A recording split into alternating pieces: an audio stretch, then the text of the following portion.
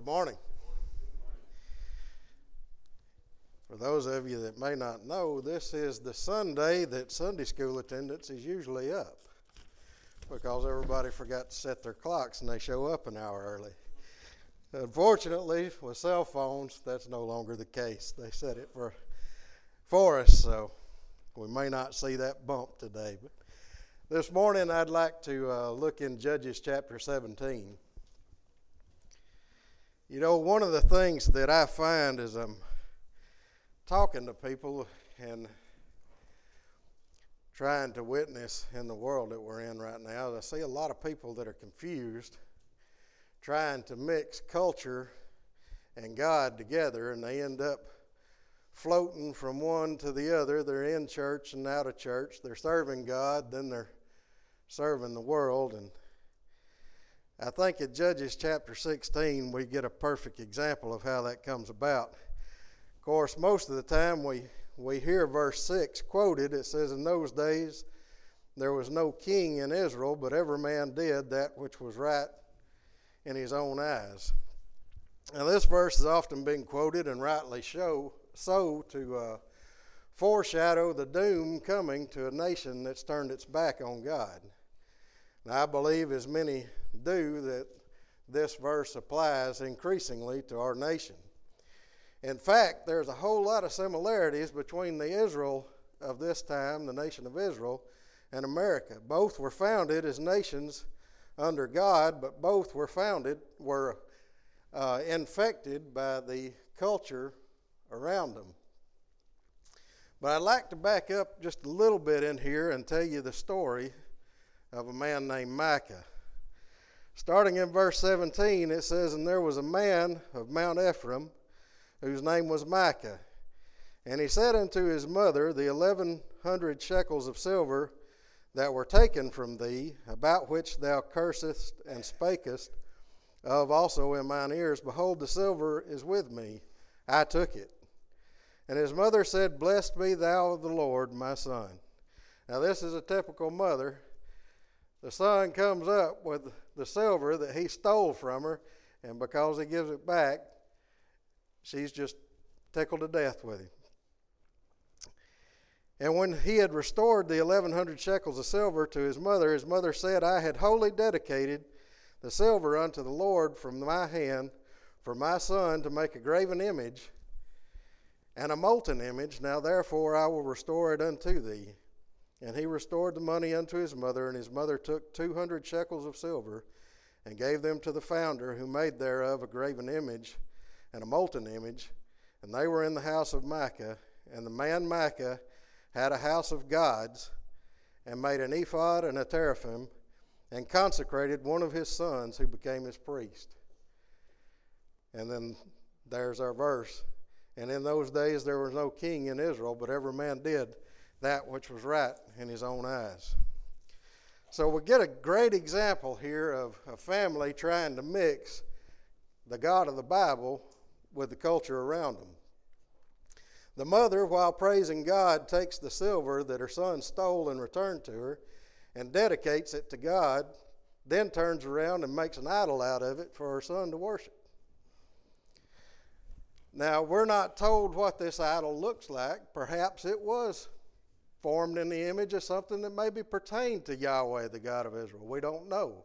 But the object of the worship was the idol, not the God that the silver was dedicated to.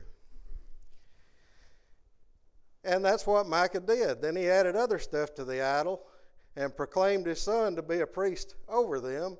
And they all did what was right in their own eyes, with a little touch of God in there just to make it seem right. In the following verses, Micah meets a Levite who was a priest looking for a place to stay. So they took him in and tried to add a little more God into the mix, tried to get a little more authority over what they was doing. The problem is this preacher wouldn't preach. Verse 11 says he was content to dwell there where all this was going on, and Micah thought, surely the Lord will do me good, seeing that I got my own preacher now. The problem was, while he had some silver and a preacher, he didn't have God in the mix at all.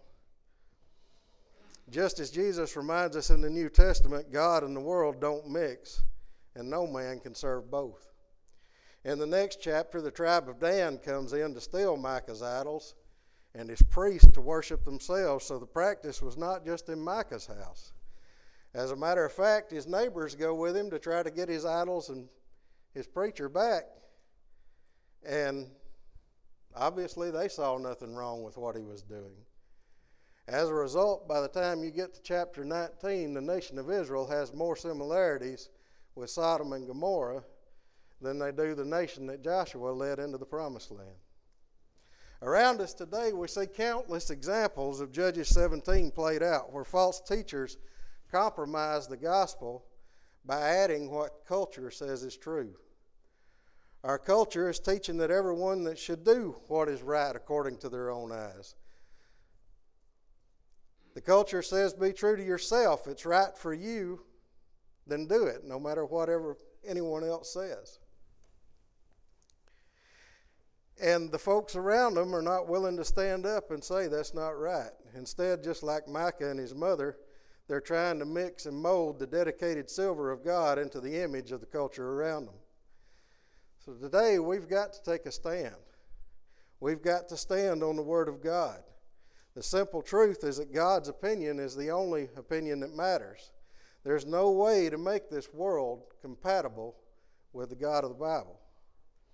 There's no way to make His truth compatible with popular culture. We've got to study to show ourselves approved so that we won't be taken away by wolves in sheep's clothing. So this morning I challenge us to stay in the Word, stand on the truth, share the truth in love, and refuse to compromise the gospel. Now, Heavenly Father, we thank you this morning that you have given us your word, Lord, that it's an uncompromised truth that we can stand on, that we can base our lives on. Lord, we thank you that you have shown us the way that we're supposed to live and that we can follow it and be in your will. We ask that you just go with these services, bless every aspect of them. Lord, we ask that if there's one here today that needs you in any way, whether they need to draw closer to you or they need your salvation for the first time, we ask that you just pour out your Spirit upon them. Please just pour conviction on them and bring them into right standing and fellowship with you. Lord, we ask that you empower all our teachers this morning. Give them the words that you would have them to say. Be with our classes. Give us receptive ears and a willing heart to learn your truth, Lord. We ask that you be with our pastor. Lord, just fill him up and pour him out today.